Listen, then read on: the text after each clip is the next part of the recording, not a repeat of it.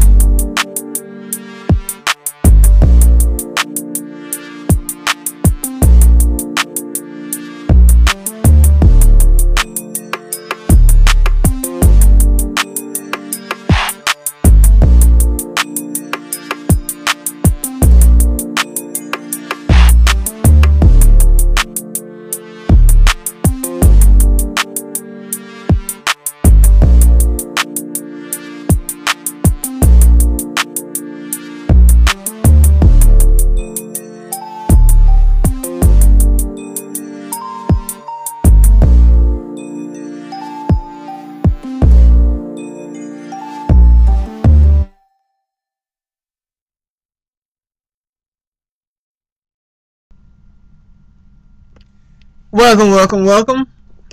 This is the outlet, and we're gonna just gonna be giving a little commentary on the second debate, that they had, where they had Sleepy Joe in it. Then you had Mr. Bernie Sanders, so I'm just gonna give a little commentary, and I'm pretty sure they're not gonna say anything about reparations, which is what it's all about. So they must really don't want our votes. That's what I'm guessing, right? They really don't want our votes, because if they did, they would just pass reparations. I mean, they know what to do. They acting like this is a brand new topic. It's not. Been going on for the longest. Y'all already gave the Jews theirs, and now black people want theirs. That's all I'm saying. But let me let's get to it. The question, our colleague. Sure. Oh man. Arts Center in Miami, Florida.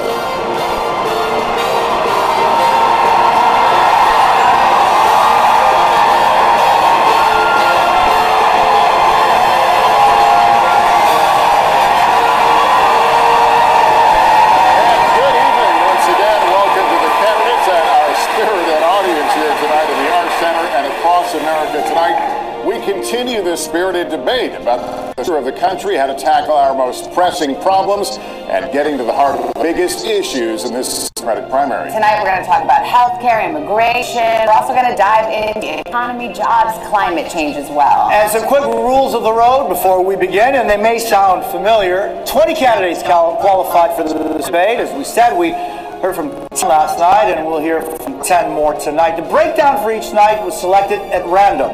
The candidates will have 60 seconds to answer, 30 seconds for any follow-ups. And because of the large field of candidates, not every person is going to be able to weigh in on every topic. But over the course of the next 2 hours, we will hear from everyone. And we love our audience, but we'd like to ask them to keep their reactions to a minimum, and we're not going to hold back in making sure the candidates stick to time. So, with that business taken care of, let's get to it. And we're going to start today with Senator Sanders. Good evening to you.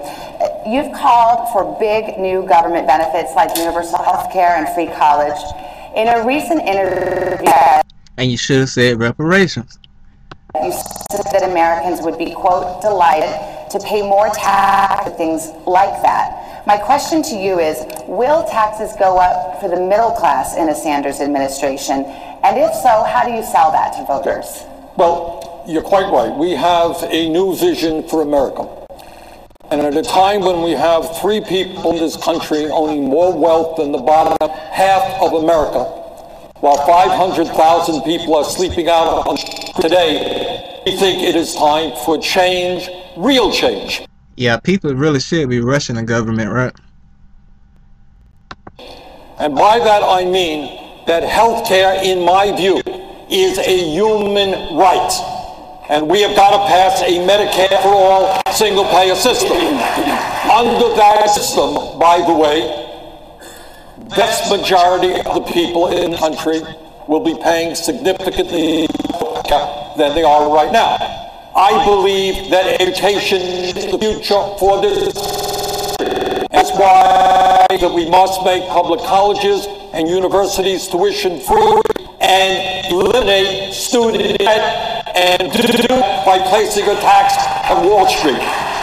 He going over all his policies, and reparations is not uttered out of his mouth. Mr. Sanders, you do not want the black vote.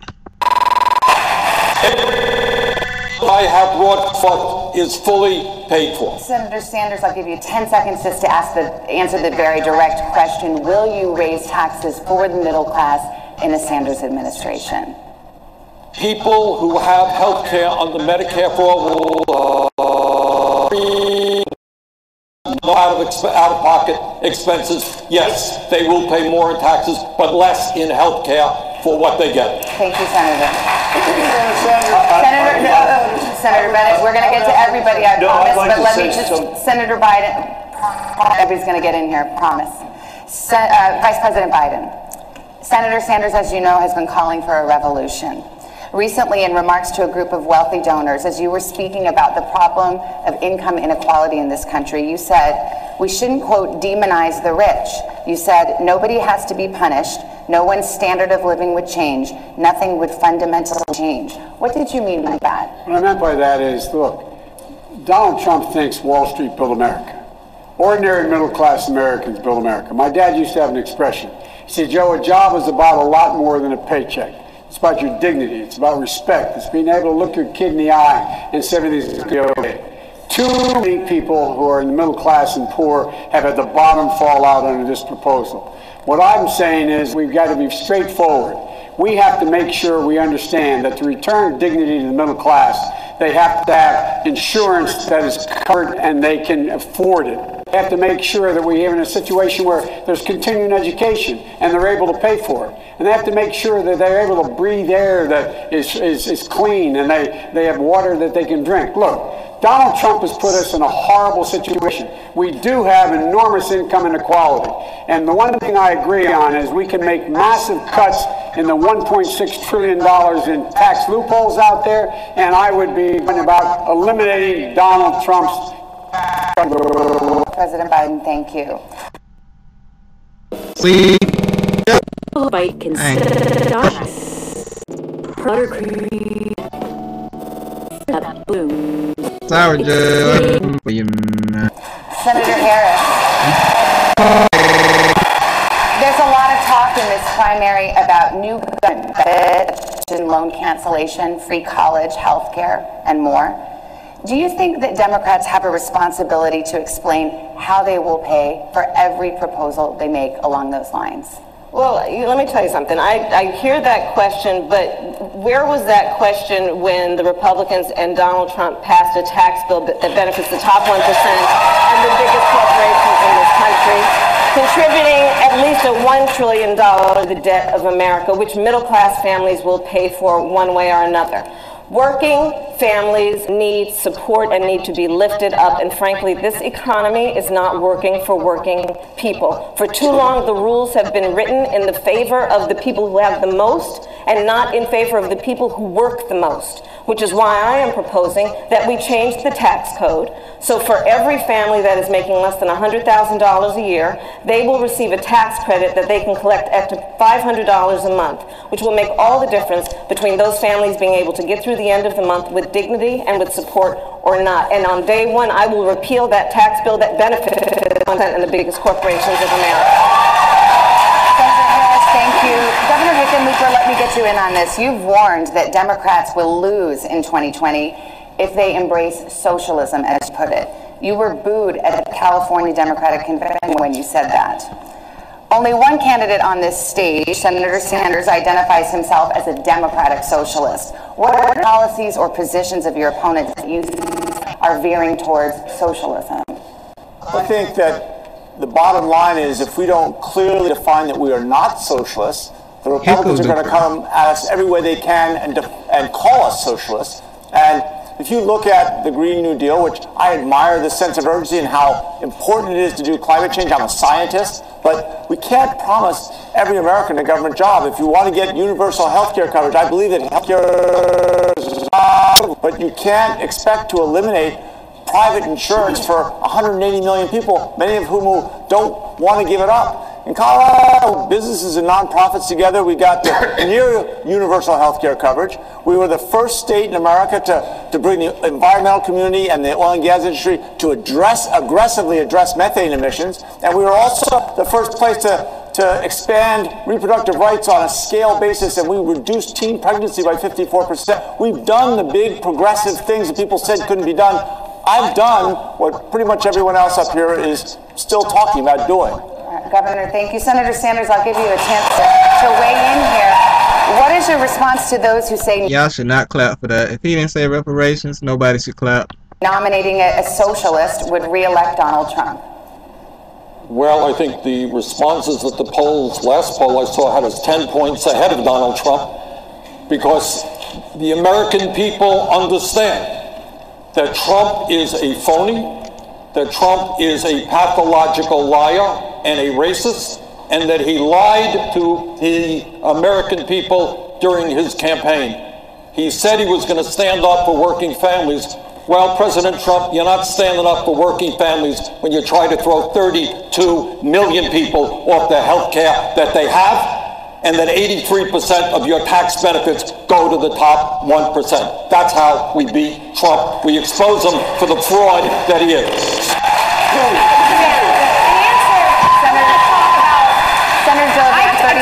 He still didn't say nothing about reparations, so not getting my vote. I agree with both their perspectives. The debate we're having at our party right now is confusing, because the truth is there's a big difference between... You're just missing one part. It's not really that confusing. You're missing the part about reparations. Come on now. This is, what's your name, Gillibrand? Gillibrand. Anywho. Capitalism on the one hand and greed on the other. And so all the things that we're trying to change is when companies care more about profits when they do about people. So if you're talking about ending gun violence, it's the greed of the NRA and the gun manufacturers that make any progress impossible. It's the greed of the insurance companies and the drug companies when we want to try to get health care as a right and not a privilege. So there need not be disagreement in the party, because in truth, we want healthy capitalism. Thank you. We don't want corrupted capitalism. Thank you. I want to be fair to all the candidates. Senator Bennett, you have said, quote, it's possible to write policy proposals that have no basis in reality. You might as well call them candy. Were you referring to any candidate or proposal in particular when you said that? Was that directed to me? Yes, that was your quote. That sounded like me. Thank you. It was you. I appreciate it. Well, look, first of all, I agree completely with Bernie about what the fundamental challenge we're facing as a country is. 40 years of no economic growth for 90% of the American people. 160,000 families in the top 0.1% have the same wealth as the bottom 90%, and we've got the worst income inequality that we've had in 100 years. Where I disagree is on his solution on Medicare for all. You know, I have proposed getting to universal health care, which we need to do. It is a right. Health care is a right. We need to get to universal health care. I believe the way to do that is by finishing the work we started with Obamacare and creating a public option that every family and every person in America can make a choice for their family about whether they want a public option, which for them would be like having Medicare for all, or whether they want to keep their private insurance. I believe we will get there much more quickly if we do that. But wait, Bernie. So he wants to keep the healthcare system privatized, which means it's all about the money. If I could just finish, Bernie mentioned that the taxes that we would have to pay, because of those taxes, Vermont rejected Medicare for all. Senator, we are going to talk about health care at length, Senator, but for the moment, my colleague will say, I wrote the part in Senator Sanders' bill. I wrote the part in Senator Sanders' bill that is the transition, which merges what the two senators said. Because the truth is, if you have a buy-in over a 4 or 5 year period, you move us to single payer more quickly. Senator, we will get to this. we will get to this. I understand. Before we do, I want to say hello and good evening, buenas noches to Mayor Buttigieg. Buenas noches, gracias de invitarnos. Gusto verlo, caballero. Many of your colleagues on stage support free college. You do not. Why not? Sure. So college affordability is personal for us. Chasten and I have six-figure student debt. I believe in reducing student debt. It's logical to me that if you can refinance your house, you ought to be able to refinance your student debt. I also believe in free college for low and middle income students for whom cost could be a barrier. I just don't believe it makes sense to ask working class families to subsidize even the children of billionaires. I think the children of the wealthiest Americans can pay at least a little bit of tuition, and while I want tuition costs to go down, I don't think we can buy down every last penny for them. Now, there's something else that doesn't get talked about in the college affordability debate. Yes, it needs to be more affordable in this country to go to college. It also needs to be more affordable in this country to not go to college. You should be able to live well, afford rent, be generous to your church and Little League, whether you went to college or not. That's one of many reasons we need to raise the minimum wage to at least $15 an hour. Jose, I've got $100,000 in student loan debt myself. Let me get to you. You can't count on the people who've been in government for the last 30 years who were around when this problem was created to be the ones to solve it. It's going to be the next generation, the 40 million of us who can't start a family, can't take a good idea and start a business, and can't buy our first home. This is the generation that's going to be able to solve student loan debt. This generation is ready to lead. Mr. Yang, your signature policy is to give every adult in the United States $1,000 a month, no questions asked. That's right. A lot of the older people have messed some stuff up, though. I'll say that much. Not every older person. Just some of them. I think that's like $3.2 trillion a year. How would you do that? Sorry? How would you do that? Oh, so it's difficult to do if you have companies like Amazon, trillion-dollar tech companies paying literally zero in taxes while they're closing 30% of our stores. Now, we need to put the American people in a position to benefit from all these innovations in other parts of the economy. And if we had a value-added tax at even half the European level, it would generate over $800 billion in new revenue, which combined with the money in our hands, it would be the trickle-up economy from our people, families, and communities up. We would spend the money and it would circulate through our regional economies and neighborhoods, creating millions of jobs, making our families stronger and healthier. We'd save money on things like incarceration, homelessness services, emergency room health care, and just the value gains from having a stronger, healthier, mentally healthier population would increase GDP by $700 billion. This is the move that we have to make, particularly as technology is now automating away millions of American jobs. It's why Donald Trump is our president today, that we automate away 4 million manufacturing jobs in Michigan, Ohio, and Pennsylvania, and Wisconsin. And we're about to do the same thing to millions of retail jobs, call center jobs, fast food jobs, truck driving jobs, and on and on through the economy. Mr. If I get you understand a little bit better, so you're saying $1,000 a month for everyone over 18, but a value-added tax, so you can spend that $1,000 on value-added tax? Well, the value-added tax would end up, you'd still be increasing the buying power of the bottom 94% of Americans. You have to spend a lot of money for a mild value-added tax to eat up $12,000 a year per individual. So for the average family with 2 or 3 adults, it'd be $24,000 to $36,000 a year. Okay, Congressman Swalwell, I want to talk a little bit about what Mr. Yang is talking about, and you just actually mentioned it. Many Americans are worried that things like self-helping cars. Now, I'm not against universal basic income, but I'm gonna need reparations first, though. We gotta get that passed first. That's all I'm saying. Robots, drones, artificial intelligence will cost them their jobs. What would you do to help people get the skills they need to adapt to this new world?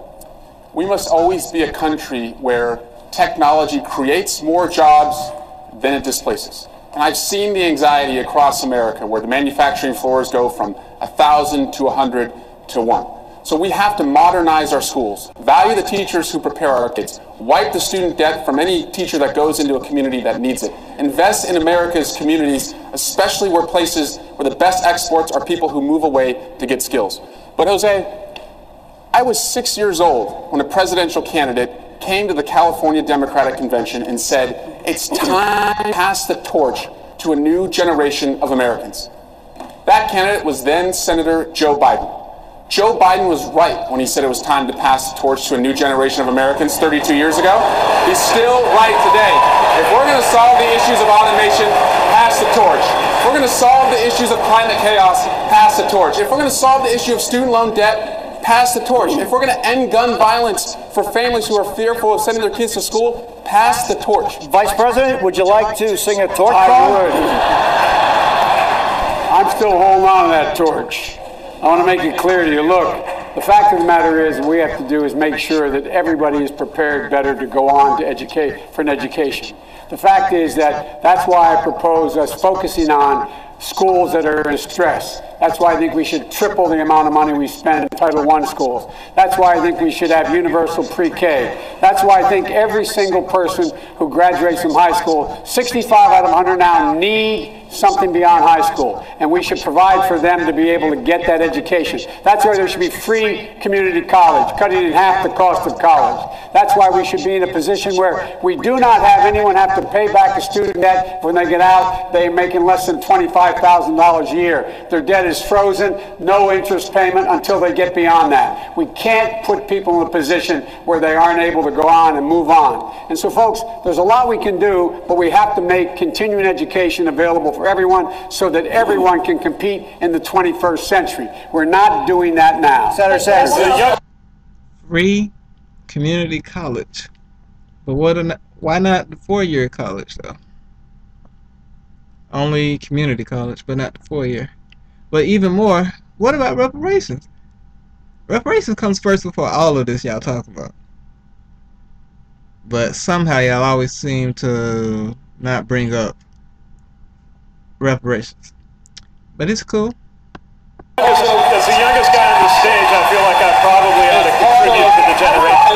As part of Joe's generation, I'm all for part of Joe's generation, let me respond. Before we move The on issue, from if I may say, is not generational. Please. The Senator issue Sanders, is and I'll not let you. generational. The We will. issue is who has the guts to take on Wall Street, to take on the fossil fuel industry, to take on the big money interests who have unbelievable influence over the economic and political life of this country. These issues Senator Harris, I'm so sorry. We will let all of you speak. Senator Harris. Senator Harris. Please, we will let you all speak. Senator Harris. We can't afford to wait for evolution on these issues. Hey guys, you know what? America does not want to witness a food fight. They want to know how we're going to put food on their table.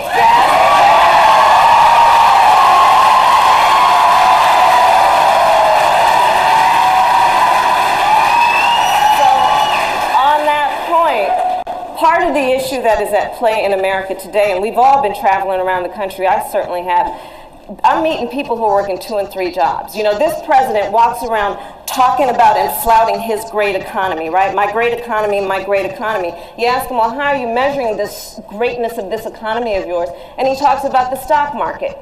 Well, that's fine if you own stocks. So many families in America do not. You ask them, how are you measuring the greatness of this economy of yours? And they point to the jobless numbers and the unemployment numbers. Well, yeah, people in America are working. They're working 2 and 3 jobs. So when we talk about jobs, let's be really clear. In our America, no one should have to work more than 1 job to have a roof over their head and food on the table. Thank you very much. We've all expressed an interest in talking about healthcare. So let's talk about healthcare. And this is going to be a show of hands question. We asked a question about healthcare last night that spurred a lot of discussion, as you know. We're going to do it again now. Many people watching at home have health insurance of their employer. Who here would abolish their private health insurance in favor of a government-run plan? Yeah. All right. Christian Gillibrand, Senator Gillibrand. Yeah, so now it's my turn. Good. So this is a very important issue. So the plan that Senator Sanders and I and others support, Medicare for All, is how you get to single payer. But it has a buy-in transition period, which is really important. In 2005, when I ran for Congress in a 2-to-1 Republican district, I actually ran on Medicare for All, and I won that 2-to-1 Republican district twice. And the way I formulated it was simple. Anyone who doesn't have access to insurance they like, they could buy in at a percentage of income they could afford. So that's what we put into the transition period for our Medicare for All plan. I believe we need to get to universal health care as a right and not a privilege to single payer. The quickest way you get there is you create competition with the insurers.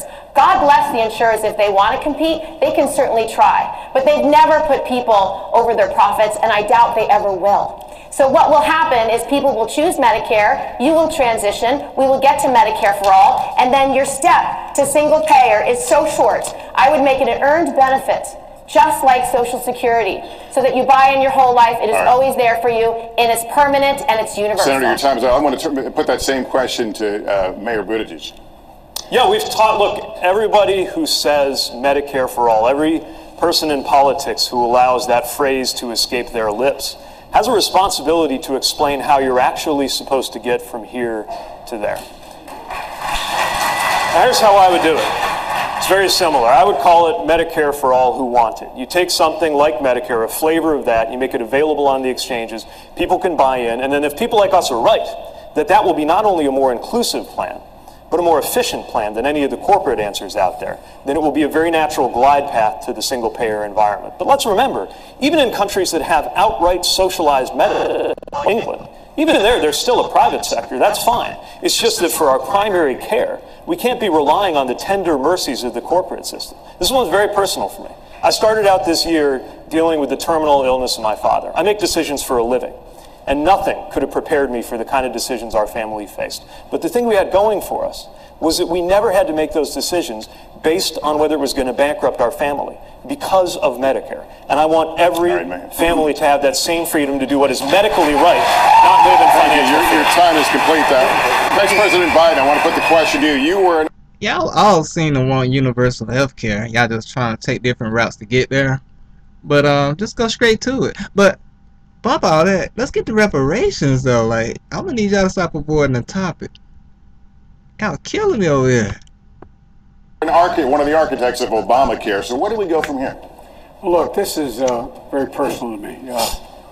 When my wife and daughter were killed in an automobile accident, my two boys were really very badly injured. I couldn't imagine what it'd be like had I not had adequate health care available immediately. And then when my son came home from Iraq after a year, he was diagnosed with terminal cancer, and he was given months to live. I can't fathom what would have happened if, in fact, they said, by the way, the last 6 months of your life, you're on your own. We're cutting off. You've used up your time. The fact of the matter is that the quickest, fastest way to do it is build on Obamacare, to build on what we did. And secondly, to make sure that everyone does have an option. Everyone, whether they have private insurance, employer insurance, or no insurance, they, in fact, could buy in the exchange to a Medicare-like plan. And the way to do that, we can do it quickly. Look, urgency matters.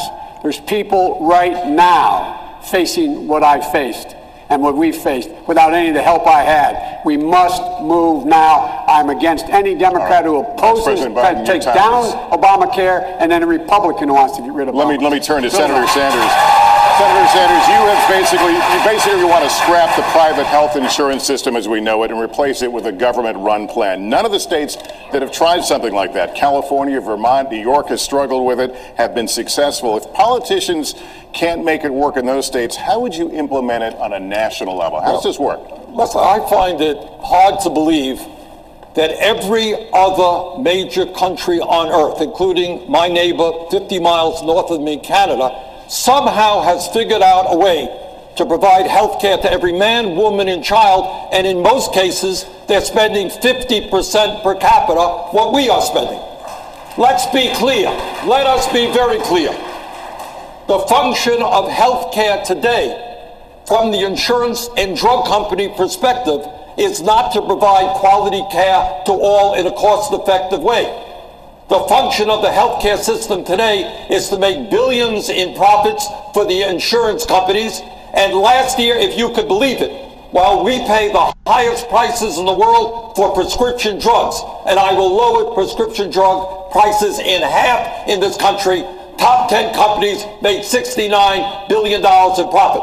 They will spend hundreds of millions of dollars lying to the American people, telling us why we cannot have a Medicare I just have to follow up. How do you implement it on a national level? How do you...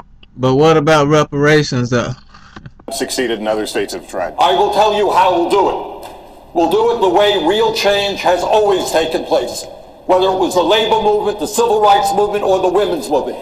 We will have Medicare for all, when tens of millions of people are prepared to stand up and tell the insurance companies and the drug companies that their day is gone, that health care is a human right, not something to make huge profits off. All right, Ms. Williamson. Ms. Williamson, this is a question for you. Excuse me, I'm addressing the question, Ms. Williamson. We've been talking a lot about access to health insurance, but for many Americans, their most pressing concern is the high cost of health care. How would you lower the cost of prescription drugs? Well, first of all, the government should never have made the deal with the big pharma that they couldn't negotiate. That was just part of the regular corruption by which multinational corporations have their way with us. You know, I want to say that while I agree with, I'm with Senator Bennett and others, but I agree with almost everything here. I'll tell you one thing. It's really nice that we've got all these plans, but if you think we're going to beat Donald Trump by just having all these plans, you've got another thing coming. Because he didn't win by saying he had a plan. He won by simply saying, make America great again. We've got to get deeper than just these superficial fixes, as important as they are. Even if we're just talking about the superficial fixes, ladies and gentlemen, we don't have a health care system in the United States. We have a sickness care system in the United States. We just wait till somebody gets sick, and then we talk about who's going to pay for the treatment and how they're going to be treated. What we need to talk about is why so many Americans have unnecessary chronic illnesses, so many more compared to other countries. And that gets back into not just the big pharma, not just health insurance companies. It has to do with chemical policies. It has to do with environmental policies. It has to do with food policies. It has to do with drug policies. It has to do with environmental Senator Benedict, we want to keep the system that we have in place with Obamacare and Build Out. You mentioned that a moment ago. Is that enough to... Now, what she was talking about was some stuff that I've been hearing a lot about, like chemicals, and it goes into how they're growing the food, you know, GMOs and all that stuff. Like, it goes deep, so I'm not even going to get into that right now, but... was very moving about this, and Mayor Pete as well. I had prostate cancer recently, as you may know, and that's why I was a little late getting in the race. The same week, my kid had her appendectomy out, and I feel very strongly that families ought to be able to have this choice. I think that's what the American people want. I believe it will get us there quickly. There are millions of people in America that do not have health insurance today because they can't, they're too wealthy. They make too much money to be on Medicaid. They can't afford health insurance. When Senator Sanders says that Canada is single payer, there are 35 million people in Canada. There are 330 million people in the United States, easily the number of people on a public option. It could easily be 35 million. And for them, it would be Medicare for all, as Mayor Buttigieg says, but for others that want to keep it, they should be able to keep it. And I think that will be the fastest way to get where we need to go. Also, I will say, Bernie is a very honest person. He has said over and over again, unlike others that have supported this legislation, over and over again, that this will ban, make illegal, all insurance except cosmetic, except insurance for, I guess that's for plastic surgery. Everything else is banned under the Medicare for all proposal. I'd let you go a little longer, but obviously, Senator Sanders, you got a response. Senator Sanders, just very briefly. You know, Mike, Medicare is the most popular health insurance program in the country. People don't like their private insurance companies. They like their doctors and hospitals. Under our plan, people go to any doctor they want, any hospital they want. We will substantially lower the cost of health care in this country because we'll stop the greed of the insurance companies. On this issue, we have to think about how this affects real people. And the reality of how this affects real people is captured in a story that many of us heard, and I will paraphrase. There is, any night in America, a parent seeing that their child has a temperature that is out of control, calls 911, what should I do? And they say, take the child to the emergency room.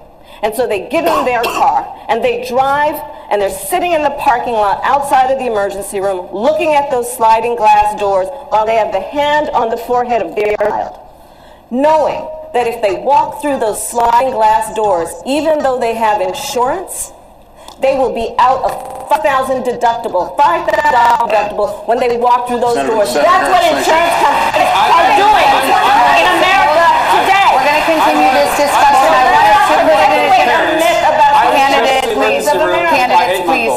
I'm one of those parents. I was just in the emergency room, and I'm telling you, Congressman, thank you. We fight health insurance companies every single week. We stand in line and pay expensive prescription drugs. We have to have a health care guarantee. If you're sick, you're seen, and in America, you never go broke because of it. Okay. A lot of you have been talking tonight about these government health care plans that you've proposed in one form or another. This is a show of hands question, and hold them up for a moment so people can see. Raise your hand if your government plan would provide coverage for undocumented immigrants. Let me start with you, Mayor. Why? Mayor Buttigieg, why? Because our country is healthier when everybody is healthier. And remember, we're talking about something people are given a chance to buy into. And same with undocumented immigrants in my community who pay. They pay sales taxes.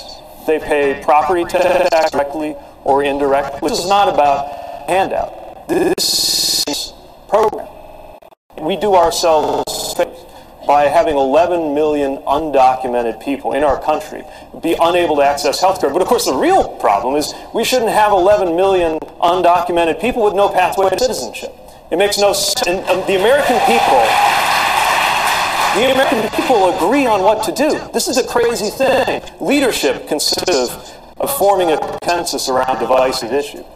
This White House has divided us around a consensus issue. The American people want a pathway to citizenship. They want protections for dreamers. We need to clean up the lawful immigration system. And black people want reparations. Like how my father immigrated to this country. And as part of a compromise, we can't deliver on something the American people want. What does that tell you about the system we're living in? It tells you it needs Mayor, profound structural reform. Vice President Biden, I believe you said that your health care plan would not cover undocumented immigrants. Could you explain your position? I'm sorry, beg your pardon. I believe at the show of hands you did not raise your hand. Did you raise your hand? No, I did. Okay, sorry.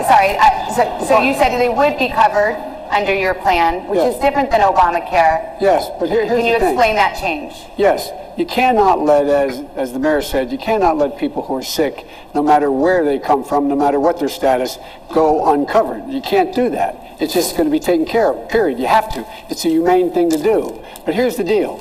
The deal is that he's right about three things. Number one, they, in fact, contribute to the well-being of the country, but they also, for example, they've increased the lifespan of Social Security because they have a job, they're paying a Social Security tax. That's what they're doing. It's increased the lifespan. They would do the same thing in terms of reducing the overall cost of health care by them being able to be treated and not wait till they're in extremis. The other thing is, folks, look, we can deal with these insurance companies. We can deal with the insurance companies by, number one, putting insurance executives in jail for their misleading advertising, what they're doing on opioids, what they're doing paying doctors to prescribe. We could be doing this by making sure everyone who is on Medicare, that the government should be able to negotiate the price for whatever the drug costs are. We can do this by making sure that we're in a position that we in fact allow people. I just want to address that point. Hold off a minute. We need to take a short break here. We got a lot more we need to talk to all of you about, so stick with us. We're just getting started. We'll be back with more from Sleepy Joe. I'm just not feeling it, man. I'm not feeling it. Democrats, do we not have any more candidates? I mean, like, come on.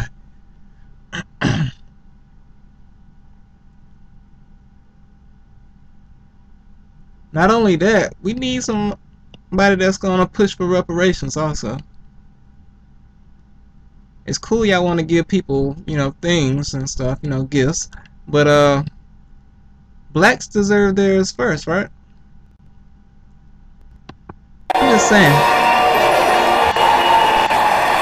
Welcome back. By the way, too. Is going to lead the questioning in this round. Thank you very much, Senator Harris. Last month, more than 130,000 migrants were apprehended at the southern border. Many of them are being detained, including small children, in private detention centers in Florida and throughout our country. Most of the candidates on this stage say the conditions at these facilities are abhorrent. On January 20th, 2021, if you are president, what specifically would you do with the thousands of people who try to reach the United States every day and wanted a better life through asylum? Immediately on January 20th of 2021, I will, first of all, we cannot forget our DACA recipients, and so I'm going to start there. I will immediately, by executive action, reinstate DACA status and DACA protection to those young people. I will further extend protection for deferral of deportation for their parents and for veterans, who we have so many who are undocumented and have served our country and fought for our democracy. I will also immediately put in place a meaningful process for reviewing the cases for asylum. I will release children from cages. I will get rid of the private detention centers. And I will ensure that this microphone that the President of the United States holds in her hand is used in a way that is about reflecting the values of our country, and not about locking children up, separating them from their parents. And I have to just say that we have to think about this issue in terms of real people. A mother who pays a coyote to transport her child through their country of origin, through the entire country of Mexico, facing unknown peril, to come here. Why would that mother do that? I will tell you. Because she has decided for that child to remain where they are is worse. But what does Donald Trump do? He says, go back to where you came from. That is not reflective of our America and our values, and it's got to end. Governor Hickenlooper. She might have had a good debate, but it's not happening. Her past is just too... It's too against black people, right? She basically took out black men, you know. Then she decided to go marry another man that isn't a black man. Everything about her says she's against black men, right?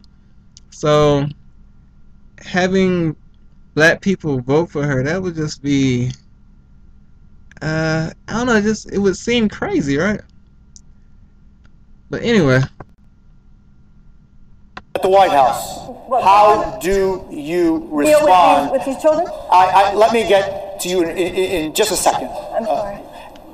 Governor, day one, thousands of men, women, and children cross the border asking for asylum for a better life. What do you do? Day one, hour one. Well, certainly the images we've seen this week just compound the emotional impact that the world is judging us by.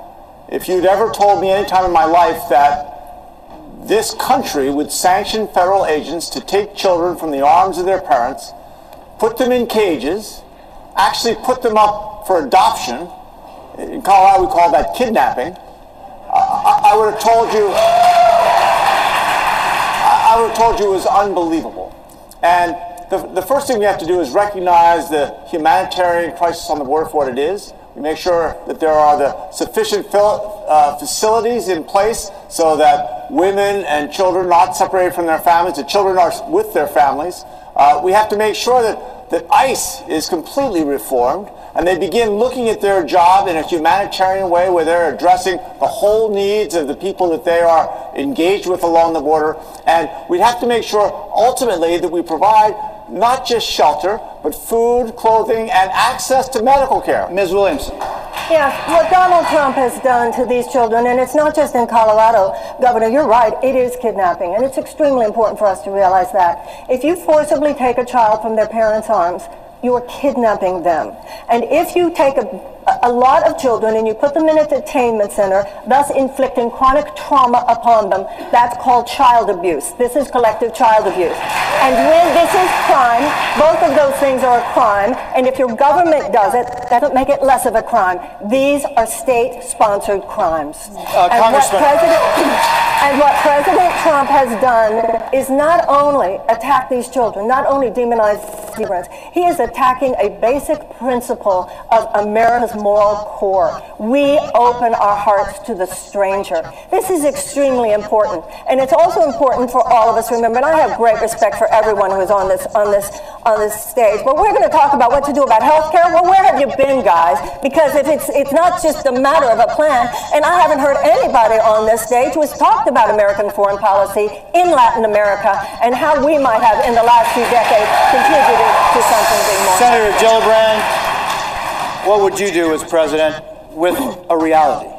Well, one of the worst things about President Trump that he's done to this country is he's torn apart the moral fabric of who we are. When he started separating children at the border from their parents, the fact that 7... But what about the black children, though? And the black families that have been torn apart? I mean, y'all act like that don't exist, right? We go straight to the Latinos and the immigrants, right? What about us? What about black people? I'm just saying, like, children have died in his custody. The fact that dozens of children have been separated from their parents and they have no plan to reunite them. So I would do a few things. First, I would fight for comprehensive immigration reform with a pathway to citizenship. Second, I would reform how we treat asylum seekers at the border. I would have a community-based treatment center where you're doing it within the communities, where asylum seekers are given lawyers, where there's real immigration judges, not employees of the Attorney General, but appointed for life, and have a community-based system. I would fund border security, but the worst thing President Trump has done is he's diverted the funds away from cross-border terrorism, cross-border human trafficking, drug trafficking, and gun trafficking, and he's given that money to the for-profit prisons. I would not be spending money in for-profit prisons to lock up children and asylum seekers. We had a very spirited debate on this stage last night on the topic of decriminalization of the border. If you'd be so kind, raise your hand if you think it should be a civil offense rather than a crime to cross the border without documentation. Can we keep the hands up so we can see them? And let's remember, that's not just a theoretical exercise. That criminalization, that is the basis for family separation. You do away with that, it's no longer possible. Of course, it wouldn't be possible anyway in my presidency because it is dead wrong. The Republican Party likes to cloak itself in the religion of it. Now, our party doesn't talk about that as much, largely for a very good reason, which was we are committed to the separation of church and state, and we stand for people of any religion and people of no religion. But we should call out hypocrisy when we see it. Now that is some South. I know in the South, like, they really are against that church and state thing. Like, they want church to be the state, right? They kind of want that theocracy. I don't know, but it's sort of like their thing for a lot of people in the South. But anyway, let's get past that though. What about reparations though? You know, I'm still, y'all be going past every topic and y'all don't want to bring up reparations. And for a party that associates itself with Christianity, to say that it is okay to suggest that God would smile on the division of families at the hands of federal agents, that God would condone putting children in cages, has lost all claim to ever use religious language again. Vice President, Mr. Vice President, I don't know if you raised your hand or were just asking to speak. Would you decriminalize crossing the border without documents? The first thing I would do is unite families. I'd surge immediately billions of dollars worth of help to the region immediately. Look, I talk about foreign policy. I'm the guy that got a bipartisan agreement at the very end of the campaign, at the very end of our term, to spend $740 million to deal with the problem. And that was to go to the root cause of why people are leaving in the first place. It was working. We saw, as you know, a net decrease in the number of children who were coming. The crisis was abated. And along came this president. He said he immediately discontinued that. We all talk about these things. I did it. I did it. $740 million. Now look, second thing.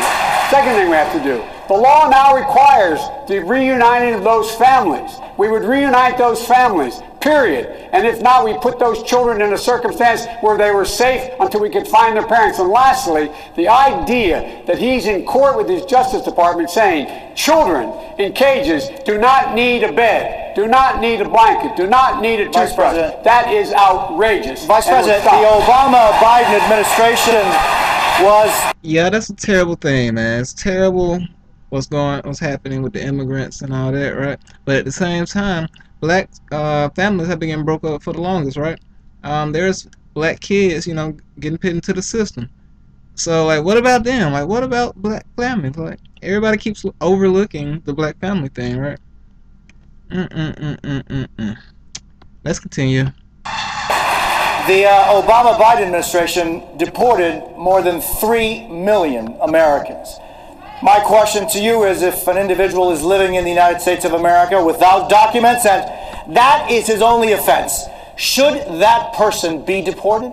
No. Depending if they committed a major crime, they should be deported. And the president was left in his... President Obama, I think, did a heck of a job. To compare him to what this guy's doing is absolutely, I find, close to immoral. But the fact is that, look, we should not be locking people up. We should be making sure we change the circumstance, as we did, why they would leave in the first place. And those who come seeking asylum, we should immediately have the capacity to absorb them, keep them safe until they can be heard. A 15-second, if you could, if you wish to answer. Should someone who is here without documents, and that is his only offense, should that person be deported? That person should not be the focus of deportation. We should fundamentally change the way we deal with things. Senator, I want to suggest that I agree with a lot of what Kamala just said.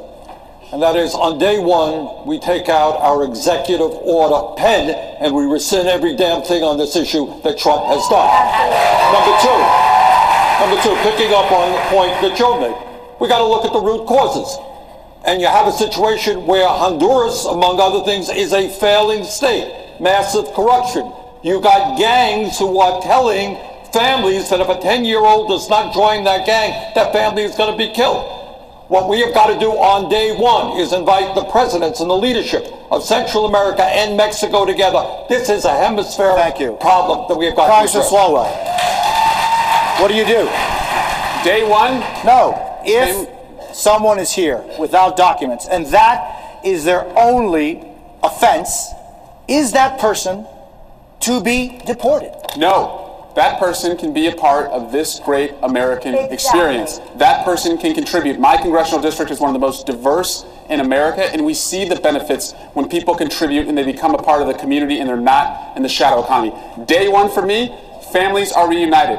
This president, though, for immigrants, there's nothing he will not do to separate a family, cage a child, or erase their existence by weaponizing the census. And there is nothing that we cannot do in the courts and that I will not do as president to reverse that and to make sure that families always belong together. Senator Harris.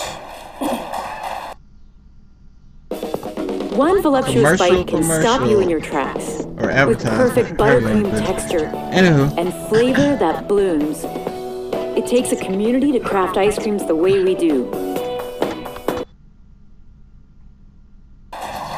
Well, thank you. I will say, no, absolutely not. They should not be deported. And I actually, this was one of the very few issues with which I disagreed with the administration, with whom I otherwise had a great relationship and a great deal of respect. But on the secure communities issue, I was Attorney General of California. I led the second largest Department of Justice in the United States, second only to the United States Department of Justice, in a state of 40 million people.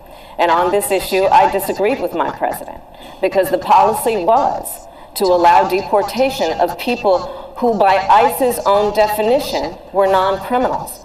So as Attorney General and the Chief Law Officer of the state of California, I issued a directive to the sheriffs of my state that they did not have to comply with detainers and instead should make decisions based on the best interest of public safety of their community. Because what I saw, and I was tracking it every day, I was tracking it and saw that parents... Simply because I know her past, like, everything she says, it just goes through one ear and out the other, right? I just don't listen. Like, plus, everybody can see she's sort of kind of being like a chameleon in a way, right? She sort of says what the audience want to hear, whatever audience that's in front of her. I'm just not feeling it. Democrats, I'm gonna need y'all to find maybe some more candidates or somebody. But I heard what's his name has gotten into it now. Tom, is it Sawyer, something like that. It's a new guy. He's supposed to be like a billionaire. I'm gonna have to see what he talks about. I need reparations from one of y'all. Like, I'm gonna need y'all to push it forward. I don't want to hear about a hearing. I actually want reparations. I need y'all to pass it. People who had not committed a crime, even by ICE's own definition, were being deported. But I have to add a point here.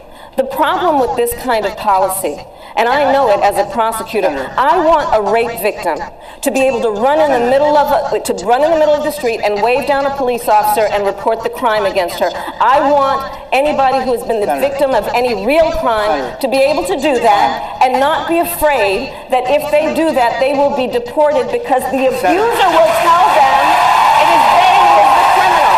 It is wrong. It is wrong. We're going to turn to the issue of trade now, if we can. Last night, we asked the candidates on this stage to name the greatest geopolitical threat facing the U.S. 4 of them mention China. U.S. businesses say China steals our intellectual property, and party leaders on both sides accuse China of manipulating their currency to keep the cost of goods artificially low. I'll ask this to Senator Bennett to start off with. How would you stand up to China? I think that, first of all, the biggest threat to our national security right now is Russia, not China. And second, on China, we've got competition because of what they've done with our election. In China, I think the president's been right to push back on China, but has done it in completely the wrong way.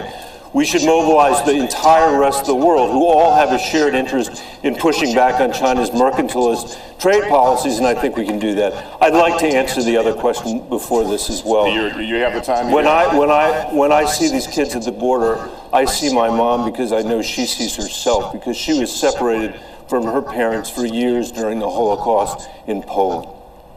And for Donald Trump to be doing what he's doing to children and their families at the borders, I say this as somebody who wrote the immigration bill in 2013 that created a pathway to citizenship for 11 million people in this country, that had the most progressive DREAM Act that's ever been conceived, much less passed. It got 68 votes in the Senate, that had $46 billion of border security in it, that was sophisticated 21st century border security, not a medieval wall. And the president has turned the border of the United States into a symbol of nativist hostility that the whole world is looking at, when what we should be represented by is the Statue of Liberty, which has brought my parents to this country to begin with.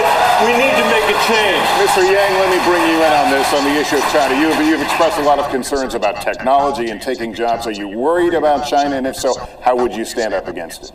Well, I just want to agree that I think Russia's our greatest geopolitical threat, because they've been hacking our democracy successfully, and they've been laughing their asses off about it for the last couple of years. So we should focus on that before we start worrying about other threats. Now, China, they do pirate our intellectual property. It's a massive problem. But the tariffs and the trade war are just punishing businesses and producers and workers on both sides. I met with a farmer in Iowa who said he spent 6 years building up a buying relationship in China that's now disappeared and gone forever. And the beneficiaries have not been American workers or people in China. It's been Southeast Asia and other producers that have then stepped into the void. So we need to crack down on Chinese malfeasance in the trade relationship, but the tariffs and the trade war are the wrong way to go. All right, Mayor Buttigieg, how would you stand up against China? Where are the reparations? I mean, first of all, we've got to recognize this, the China challenge.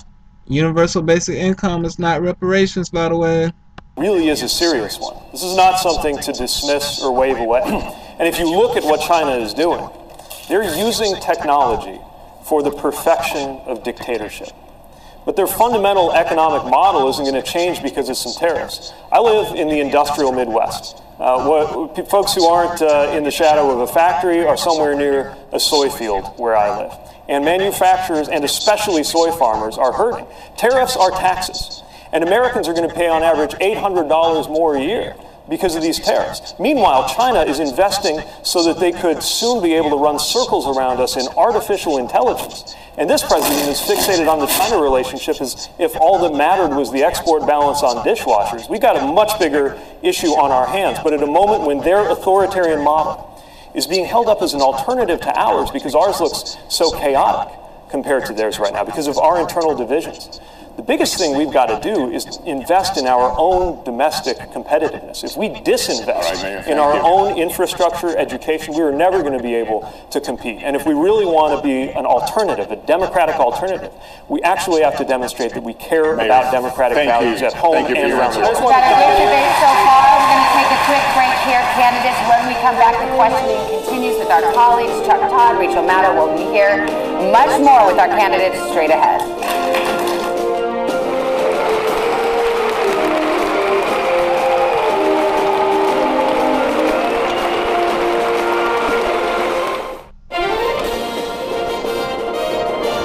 Still nothing about reparations, and we're all, like halfway done through the debate. I'm gonna need y'all to say something about reparations, man. What y'all doing?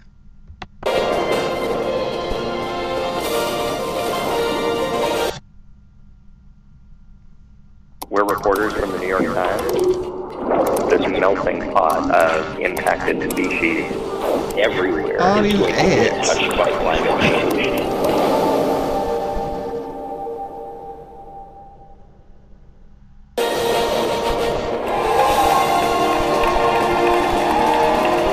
Come on, man, let me hear some about reparations. What are y'all doing? Welcome back to the Democratic presidential debate from the Arts Center in Miami. As we continue the questioning, we want to bring in more members of our team. So let's turn it over to Chuck Todd and Rachel Maddow. Well, Rachel, I had a dream that we've done this before. No, didn't happen. Definitely first time. Thank you, Lester, Savannah, and Jose.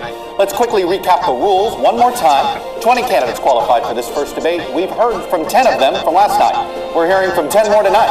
Breakdown for each night was selected at random. Candidates will have 60 seconds to answer direct questions, 30 seconds for follow-ups, if necessary. Because of this large field of candidates, not every person will be able to comment on everything, but the less audience reaction there is, the more time they will all get.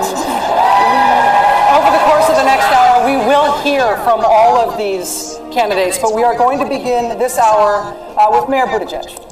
In the last 5 years, civil rights activists in our country have led a national debate over race and the criminal justice system. Your community of South Bend, Indiana, has recently been in uproar over an officer-involved shooting.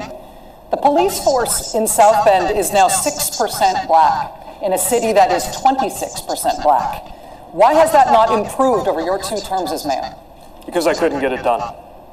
My community is in anguish right now because of an officer-involved shooting. A black man, Eric Logan, killed by a white officer.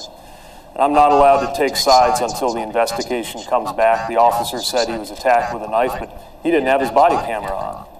It's a mess, and we're hurting. And I could walk you through all of the things that we have done as a community, all of the steps that we took from bias training to de-escalation, but it didn't save the life of Eric Logan.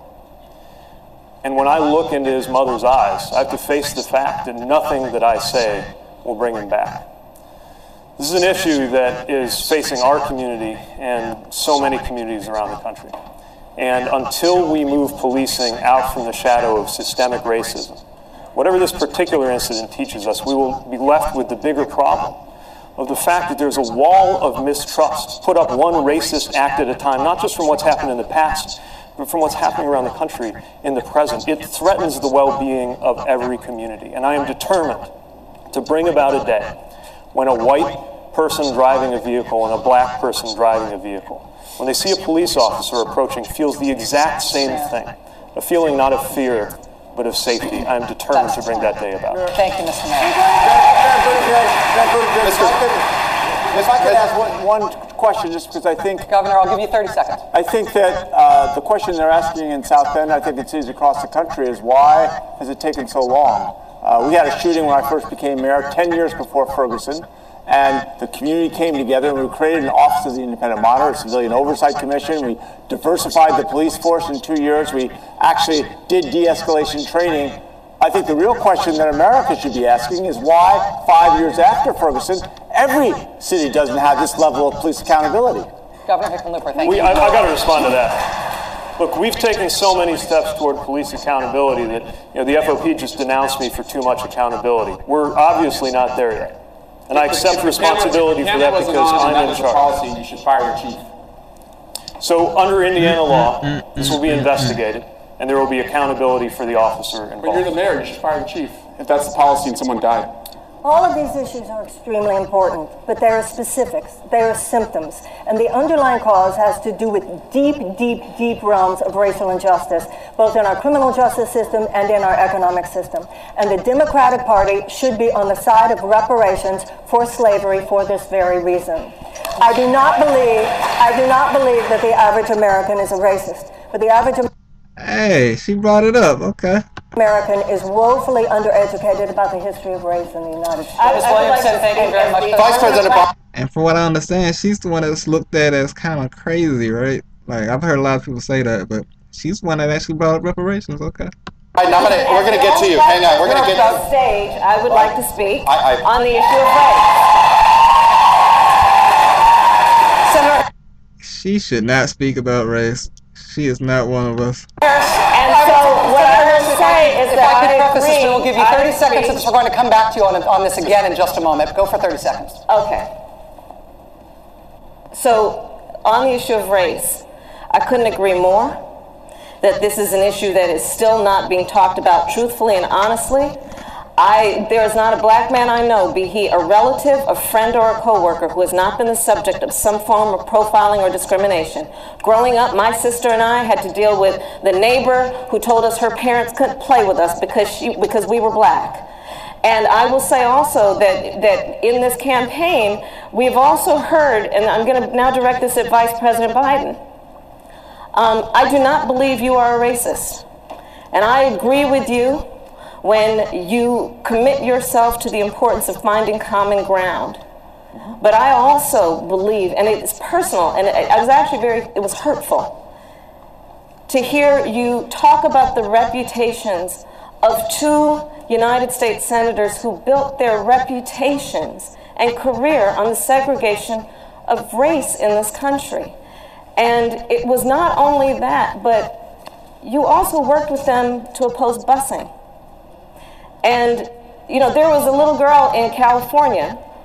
So it looks like the white lady brought up reparations, and Camilla just she kind of moved the topic to Biden. Like, she kind of brought up Biden and and racism, and I don't know, it's like weird. She literally changed the topic from reparations into something about her and race and Biden. Like, okay. But we know who you are, Mrs. Is it Senator Harris? I think she's a senator. I was part of the second class to integrate her public schools, and she was bused to school every day. And that little girl was me. So I will tell you that on this subject, it cannot be an intellectual debate among Democrats. We have to take it seriously. We have to act swiftly. As Attorney General of California, I was very proud to put in place a requirement that all my special agents would wear body cameras and keep those cameras on. Senator Harris, thank you. Vice President Biden, you have been invoked. We are going to give you a chance to respond. Vice President Biden.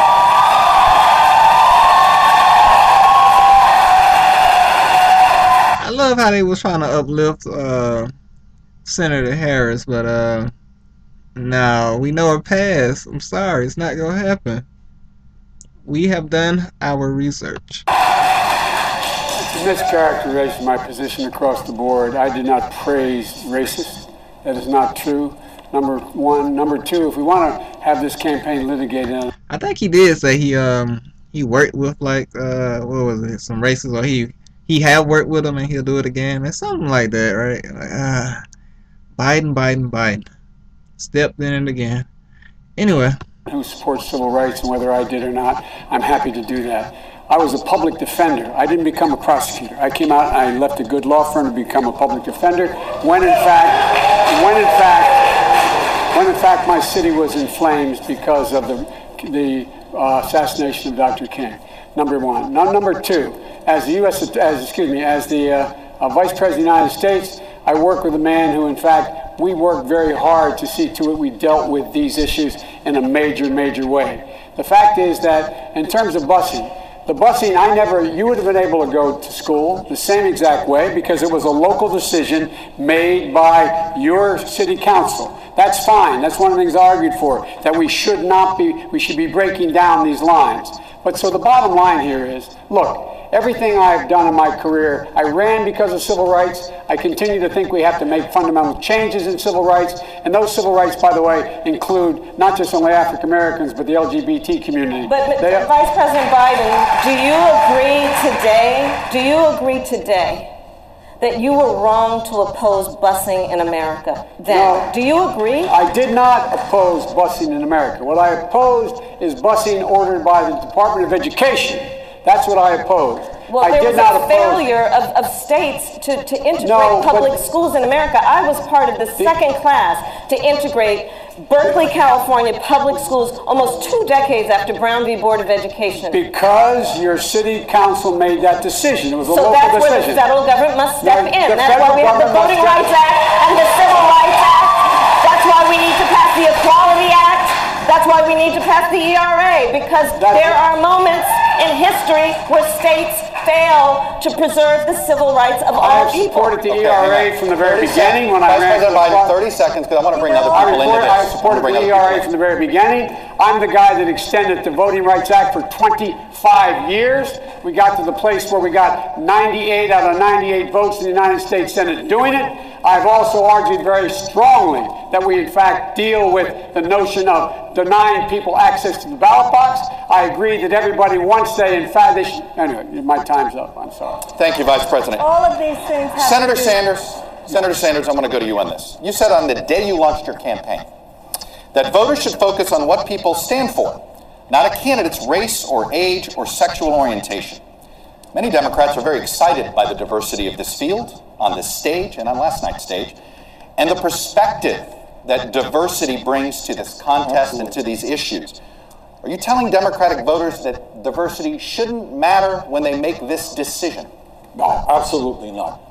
Unlike the Republican Party, we encourage diversity. We believe in diversity. That's what America is about.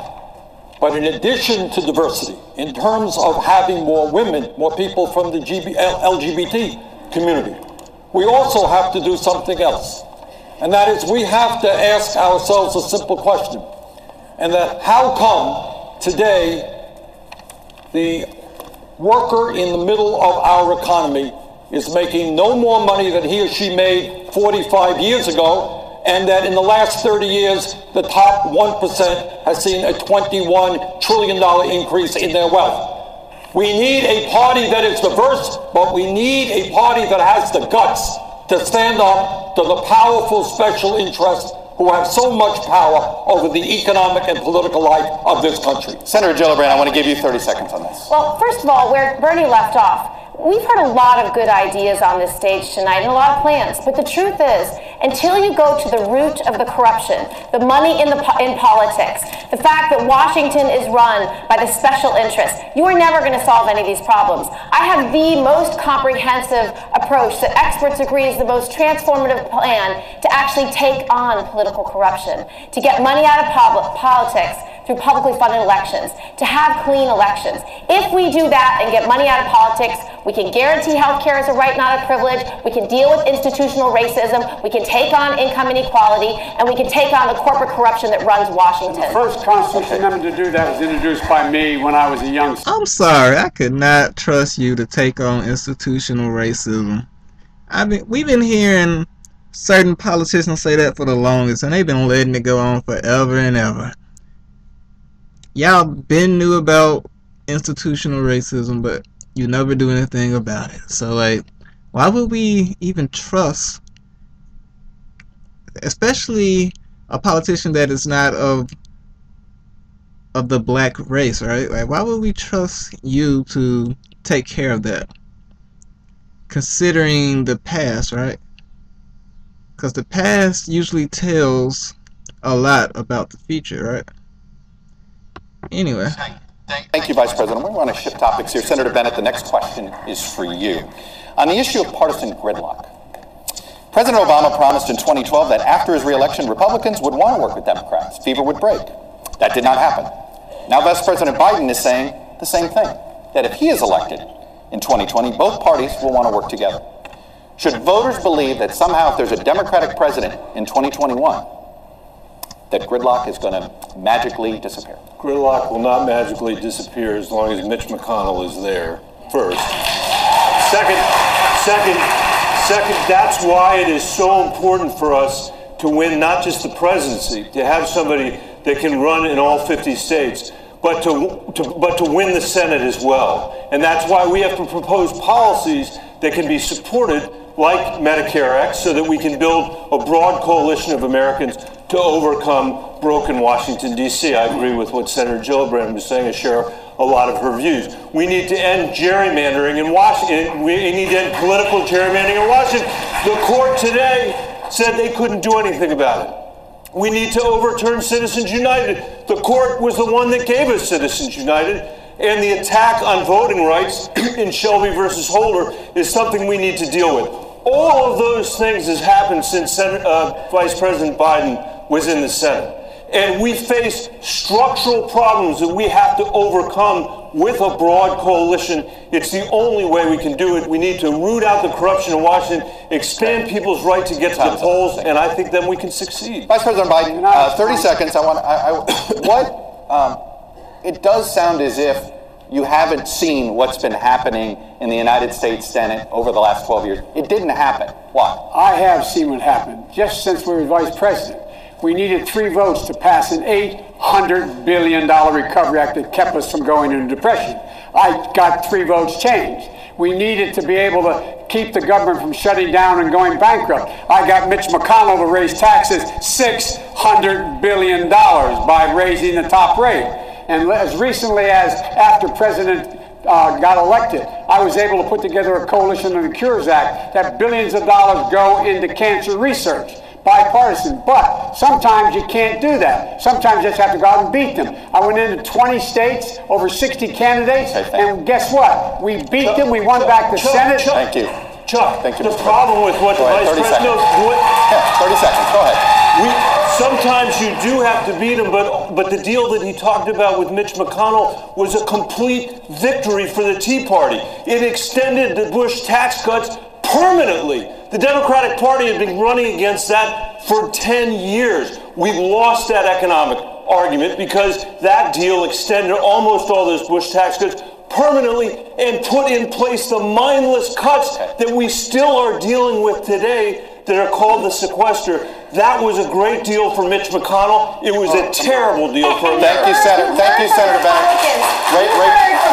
The reason why the Trump tax cut had to be passed is because they had to pay back their donors. You heard it. They actually said those words. So the corruption in Washington is real, and it is something that makes every one of the plans we've heard about over the last several months impossible. And I have the most comprehensive approach to do it with clean elections, publicly funded elections.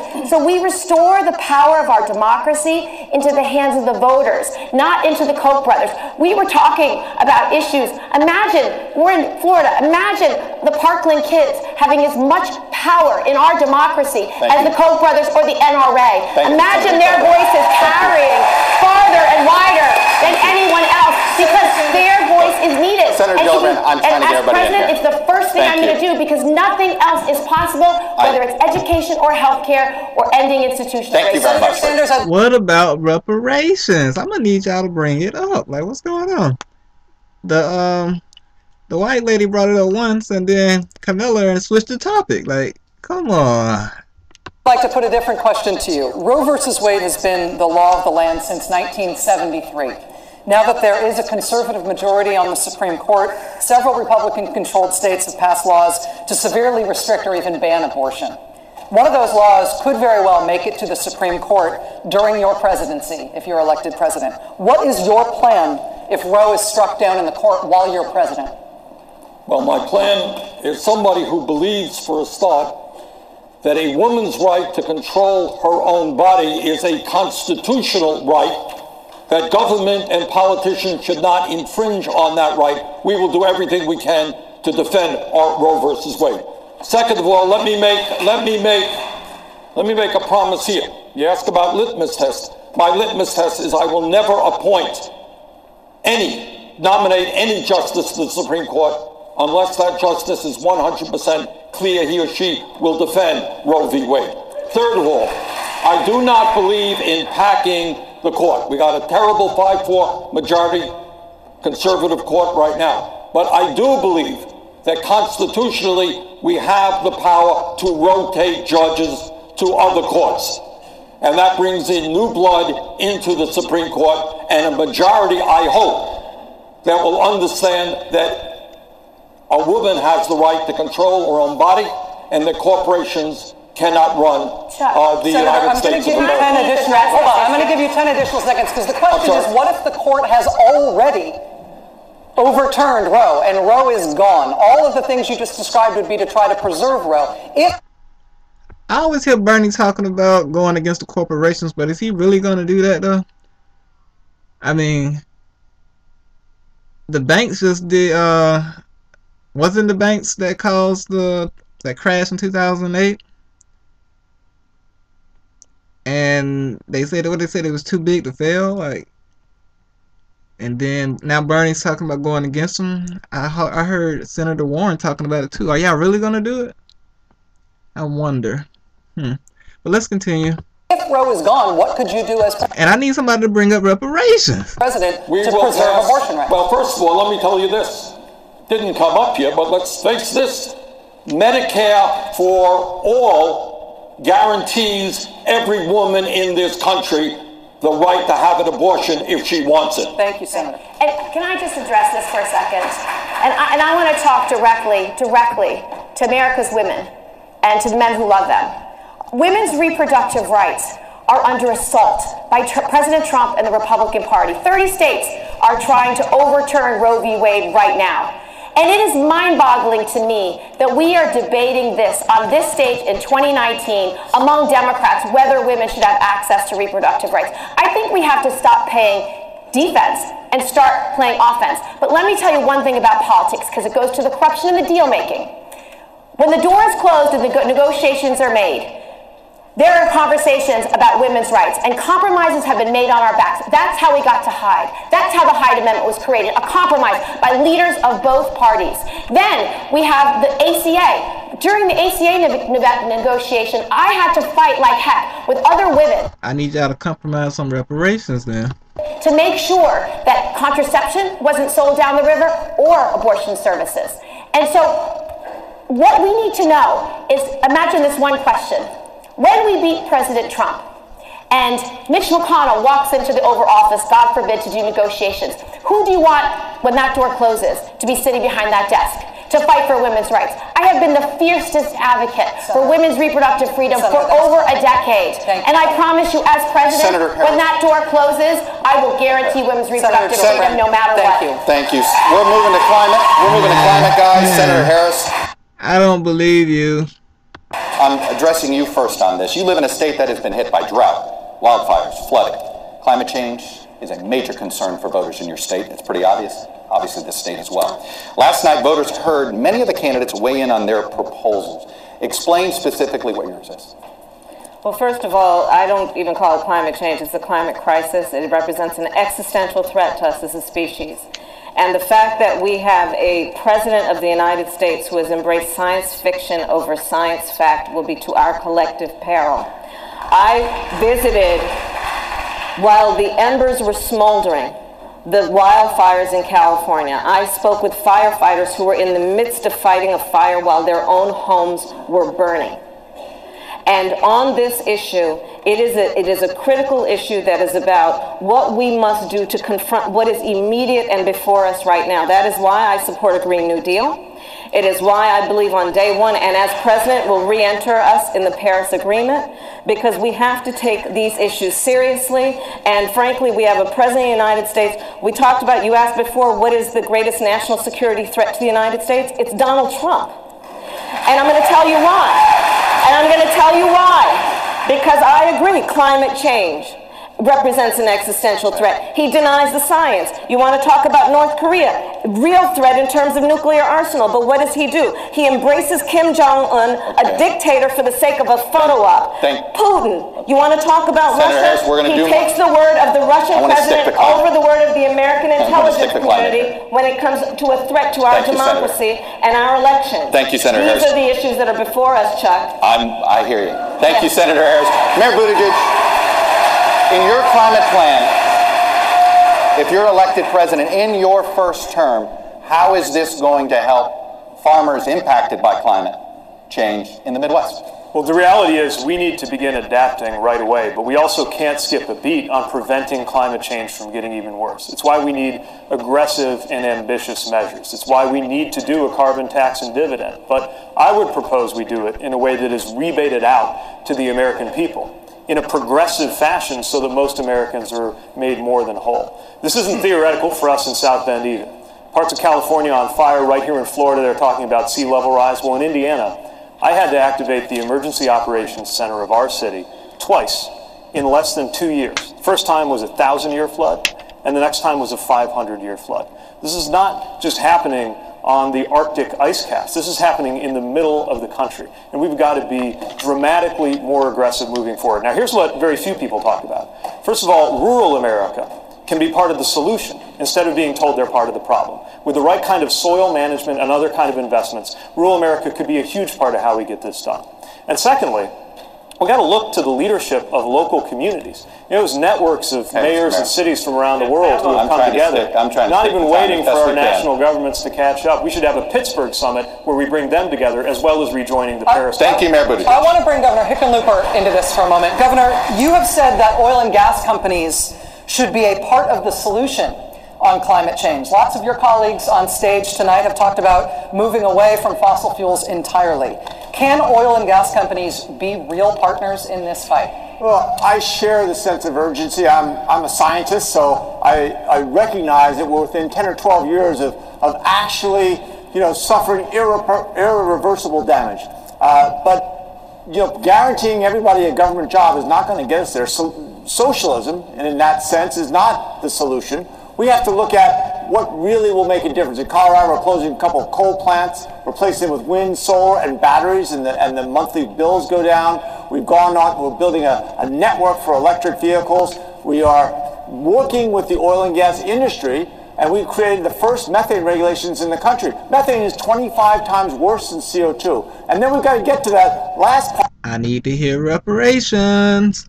The industrial, heavy industry, we haven't seen the plans yet. If you look at the real problem, CO2, the worst polluters in CO2 is China, is the United States, and then it's concrete and it's exhalation. And beyond that, I think we've got to recognize that only by bringing people together, businesses, nonprofits, and we can't demonize every business. We've got to bring them together to be part of this thing, because ultimately, if we're not able... We ain't trying to hear nothing about being brought together until we get our reparations. That's all we saying, right? Reparations first. That's all we saying. To do that, we will be doomed to failure. We have no way of doing this without bringing everyone together. Thank you. Vice President Biden, on the issue of how you do this, Democrats are arguing robustly among themselves about what's the best way to tackle climate change. But if we're honest, many Republicans, including the president, are still not sure if they believe it is even a serious problem.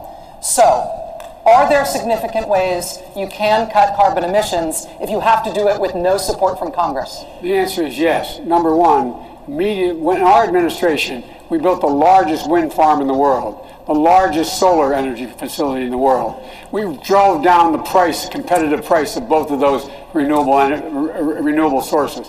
I would immediately insist that we, in fact, build 500,000 recharging stations throughout the United States of America, working with governors, mayors, and others, so that we can go to a full electric vehicle future by the year 2020, or by the year 2030.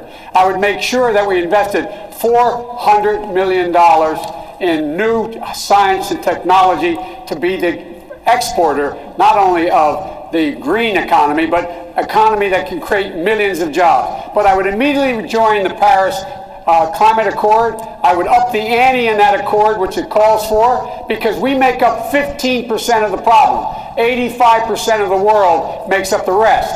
And so we have to have someone who knows how to corral the rest of the world, bring them together, and get something done like we did in our administration. Senator Sanders, I'm going to give you 30 seconds to follow up, and I'm going to hold you to 30. Look, the old ways are no longer relevant. The scientists tell us we have 12 years before there is irreparable damage to this planet. This is a global issue. What the President of the United States should do is not deny the reality of climate change, but tell the rest of the world that instead of spending $1.5 trillion on weapons of destruction, let us get together for the common enemy. And that is to transform the world's energy system away from fossil fuel to energy efficiency and sustainable energy. The future of the planet rests on us doing that. Before we go, hang on. Before we leave this topic. Here's the solution. Pass the torch. Pass the torch to the generation that's going to feel the effects of Take climate on change. the fossil Pass the fuel torch to the generation that's inventive enough. Thank you. Before we leave this topic, here's something you will all want to weigh in on. Hold on one moment. Hold one moment. Just trust us The on fact this. that somebody has a younger body doesn't mean you don't have old ideas. No, we didn't do it. John Kennedy did not say, I have a plan to get a man to the moon, and so we're going to do it, and I think we can all work together, and maybe we can get a man on the moon. John Kennedy said, by the end of this decade, we are going to put a man on the moon. Because John Kennedy was back in the day when politics included the people, and included imagination, and included great dreams, and included great plans. And I have had a career not making the political plans, but I've had a career harnessing the inspiration and the motivation and the excitement of people, masses of people, when we know that when we say we are going to turn from a dirty economy bring back up reparations to a clean economy. We're going to have a Green New Deal. We're going to create millions of jobs. We're going to do this within the next 12 years because I'm not interested in just winning the next election. We are interested in our grandchildren. All right, we're going to sneak in a break in a minute, but before we go, I'm going to go down the line here, and I'm asking you, please, for 1 or 2 words only. All right, please. Really? President Obama in his first year wanted to address both healthcare and climate.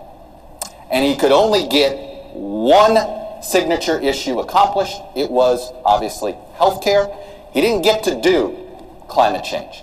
You may only get one shot, and your first issue that you're going to push, you get one shot that it may be the only thing you get passed. What is that first issue for your presidency? Eric Swalwell, you're first.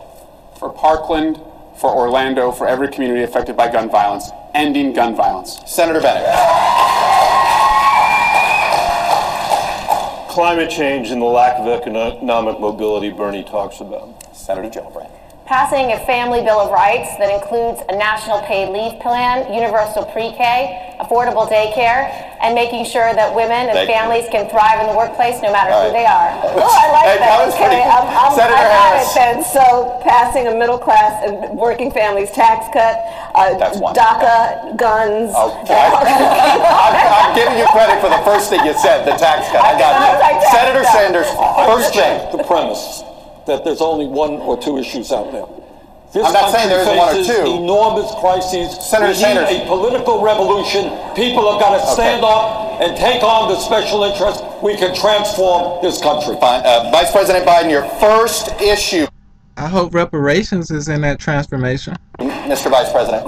I think you're so underestimating what Barack Obama did. He's the first man to bring together the entire world, 196 nations, to commit to deal with climate change immediately. So I don't buy that. But the first thing I would do is make sure that we defeat Donald Trump. Okay. Period. Mayor Buttigieg, your first priority, your first issue as president that you were going to block and tackle. We got to fix our democracy before it's too late. Get that right. Climate, immigration, taxes, and every other issue gets better. Mr. Yang. I would pass a $1,000 freedom dividend for every American adult starting at age 18, which would speed us up on climate change, because if you get the boot off of people's throats, they'll focus on climate change much more clearly. Governor Hickenlooper? I would do a collaborative approach to climate change, and I would pronounce it well before the election to make sure we don't re-elect the worst president in American history. And Ms. Williamson, My with the last first call word. is to Prime Minister of New Zealand, who said that her goal is to make New Zealand a place where it's the best place in the world for a child to grow up. And I will tell her girlfriend you were so on, because the United States of America is going to be the best place in the world for a child to grow up. You know, thank you. You guys were close with the short, at least it was shorter response. Not at all. All right. C minus. We're going to take a quick break. We'll be right back with these candidates right after this.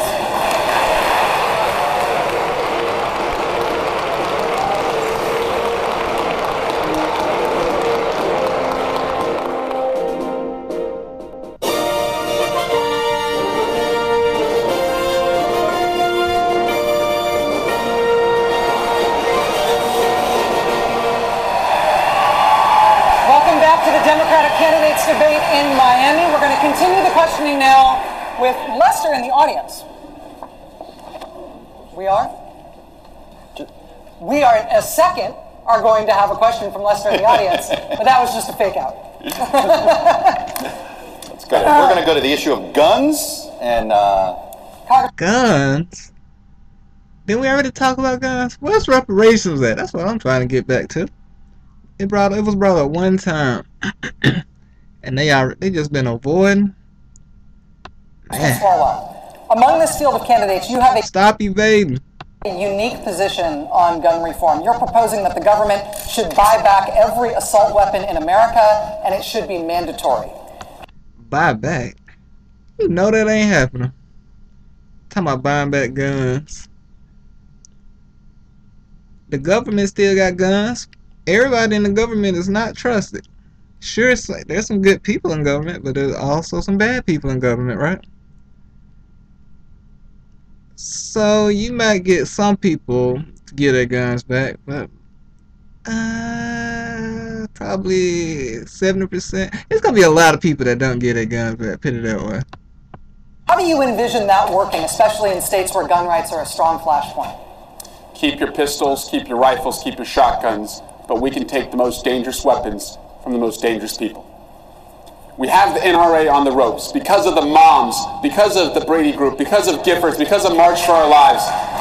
But I'm the only candidate on this stage calling for a ban and buyback of every single assault weapon in America. I've seen the plans of the other candidates here. They would all leave 15 million assault weapons in our communities. They wouldn't do a single thing to save a single life in Parkland. I'll approach this issue as a prosecutor. I'll approach it as the only person on this stage who has voted and passed background checks, but also as a parent of a generation who sends our children to school where we look at what they're wearing so we can remember it in case we have to identify them later. A generation who has seen thousands of black children killed in our streets, and a generation who goes to the theater and we actually look where the fire exits are. We don't have to live this way. We must be a country who loves our children more than we love our guns. Senator Sanders, a Vermont newspaper recently released portions of an interview you gave in 2013 in which you said, quote, "My own view on guns is everything being equal, states should make those decisions." No. Has your thinking changed since then? Do you now think there's a federal role to play? That's a mischaracterization of my thinking. Look, we you. have a gun crisis right now. 40,000 people a year are getting killed. In 1988, Rachel, when it wasn't popular, I ran on a platform of banning assault weapons, and in fact lost that race for Congress. I have a D- voting record from the NRA.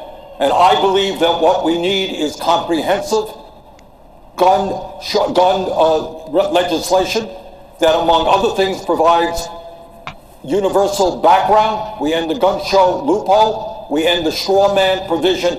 And I believed in 1988, and I believe today. Why would you that leave assault weapons are weapons from the military and that they should not be on the streets of America. Your plan leaves them on the streets. You leave 15 million on the streets. We banned the sale, and distribution, and that's what I believe for many years. Will you buy them back? If people want to buy, if the government wants to do that, if people want to bring them back, you're going to be the government. Yes. Will you buy them back? Yes. Senator Harris, we're going to give you 30 seconds. Thank you. I think your idea is a great one, Congressman Swalwell, and I would say that there are a lot of great ideas. The problem is Congress has not had the courage to act, which is why when elected President of the United States, I will give the United States Congress 100 days to pull their act together, bring all these good ideas together, and put a bill on my desk for signature. And if they do not, I will take executive action, and I will put in place the most comprehensive background check policy we've had. I will require the ATF to take the licenses of gun dealers who violate the law, and I will ban by executive order the importation of assault weapons. Because I'm going to tell you, as a prosecutor, I have seen more autopsy photographs than I care to tell you. I have hugged more mothers who are the mothers of homicide victims, and I have attended more police officer funerals. It is enough. It is enough. There have been plenty of good ideas from members of the United States Congress. There's been no action. As president, I will take action. Mayor Buttigieg, I want to bring you in on this, sir. A lot of discussion about assault rifles that are often shorthanded as military-style weapons. You are the only person on this stage tonight with military experience as a veteran of the Afghanistan war. Will military families, does that inform your thinking on this view? Do you believe that military families or America's veterans will, at large, have a different take on this than the other Americans who we've been talking about and who Congressman Swalwell is appealing to with his buyback program? Yeah, of course, because we trained on some of these kinds of weapons. Look, every part of my life experience informs this. Being the mayor of a city where the worst part of the job is dealing with violence, we lose as many as were lost at Parkland every 2 or 3 years in my city alone. And this is tearing communities. Still no reparations. Wow. Okay, Democrats, I see what you're doing. You must don't need the black vote. That's probably what it is, right? You must don't need the black vote. Because that's the only reason you would not bring up reparations, right? Or maybe you think you're going to get enough black people to vote for you. I promise you won't if you don't bring up reparations. You might get what Hillary got, you know. That's probably about it. You're not going to get what Obama got. Anyway. Communities apart. If more guns made us safer, we'd be the safest country on earth. It doesn't work that way. And common sense measures, like universal background checks, can't seem to get delivered by Washington, even when most Republicans, let alone most Americans, agree it's the right thing to do. And as somebody who trained on weapons of war, I can tell you that there are weapons that have absolutely no place in American cities or neighborhoods in peacetime, ever. Vice President Biden, 30 seconds. A real 30 seconds? A real 30 seconds. Okay. I'm the only person that's beaten the NRA nationally. I'm the guy that got the Brady bill passed, the background checks, number one. Number two, we increased that background check during the Obama-Biden administration. I'm also the only guy that got assault weapons banned, and the number of clips in a gun banned. And so, folks, look, and I would buy back those weapons. We already started talking about that. We tried to get it done. I think it can be done, and it should be demanded that we do it, and that's a good expenditure of money. And lastly, we should have smart guns. No gun should be able to be sold unless your biometric measure could pull that trigger. It's within our right to do that. We can do that. Our enemy is the gun manufacturers, not the NRA. The gun manufacturer. But the NRA is taking orders from the gun manufacturer. Lester Holt has our next question. Lester, take it away. All right. Pitting biometrics on guns, huh? I can see that, but at the same time, biometrics is not. It's not 100%, right? There's like false positive rates, false negative rates, you know. So it's not like 100% thing, right? But anyway, continue. All right, Chuck, this is a question from our viewers. We put some suggestions that... And nobody's going to give all our guns back, you know, because everybody got guns, right? The government got guns, right? So most people are not going to get their guns back. I don't even know why y'all brought that up. I mean, it's not... I don't think it's something that is possible, right? You might get some, but you're definitely not going to get all. especially in the South. Yes, maybe they could share some. Here's one that came from Kathleen from Canby, Oregon, who writes, many fear the current administration has inflicted irrevocable harm on our governing institutions and norms, and in the process, on our reputation abroad. The question is, what do you see as important early steps in reversing the damage done? And we'll put this one to Senator Bennett. Thank you very much. What an excellent question. First of all, we have to restore our democracy at home. The rest of the world is looking for us for leadership. We have a president who doesn't believe in the rule of law. He doesn't believe in freedom of the press. He doesn't believe in independent judiciary. He believes in the corruption that he's brought to Washington, D.C., and that is what we have to change, and that's why everybody is up here tonight, and I appreciate the fact that they're up here for that reason. Second, we've got to restore the relationships that he's destroyed with our allies, not just in Europe. He flew to the G20 last night and attacked Japan, Germany, and a third ally of ours without saying anything about North Korea or Russia. And when you've got a situation where you have a president who says something happened in the Straits of Hormuz and the whole world doesn't know whether to believe it or not, that is a huge problem when it comes to the national security of the United States of America. This is a perfect and we time. Need to change that. Thank you, Senator Bennett. It's a perfect time for me to do another one of these down the line. And this is what this question is, which is you're likely going to have to reset a relationship between America and another country or entity if you become president perhaps because of some relationship that you just mentioned about President Trump. What is the first relationship you like to reset as president? I'll go down the line, and I'll start with Ms. Williamson. Well, one of my first phone calls would be to call the European leaders and say, we're back! Because I totally understand how important it is that the United States be part of the Western Alliance. I'm trying to get one or two words here. I hear you. Governor Hickenlooper. You know, I talk about constant engagement, and I think the first country I would go to, and I understand they've been cheating and stealing intellectual property, would be China, because if we're going to deal with public health pandemics, if we're going to deal with all the challenges of the globe, we've got to have relationships with everyone. Mr. Yang, we're trying to squeeze in a couple more things before we go to another break. Mr. Yang. China, we need to cooperate with them on climate change, AI, and other issues. North Korea. Thanks for the quickness. Mayor Buttigieg. We have no idea which of our most important allies he will have pissed off worse between now and then. What we know is that our relationship with the entire world needs to change. And it starts by modeling American values at home. Okay, Mr. Vice President, I'm trying to be quick. We know NATO will fall apart if he's elected 4 more years as the single most consequential alliance in the history of the United States. Senator Sanders.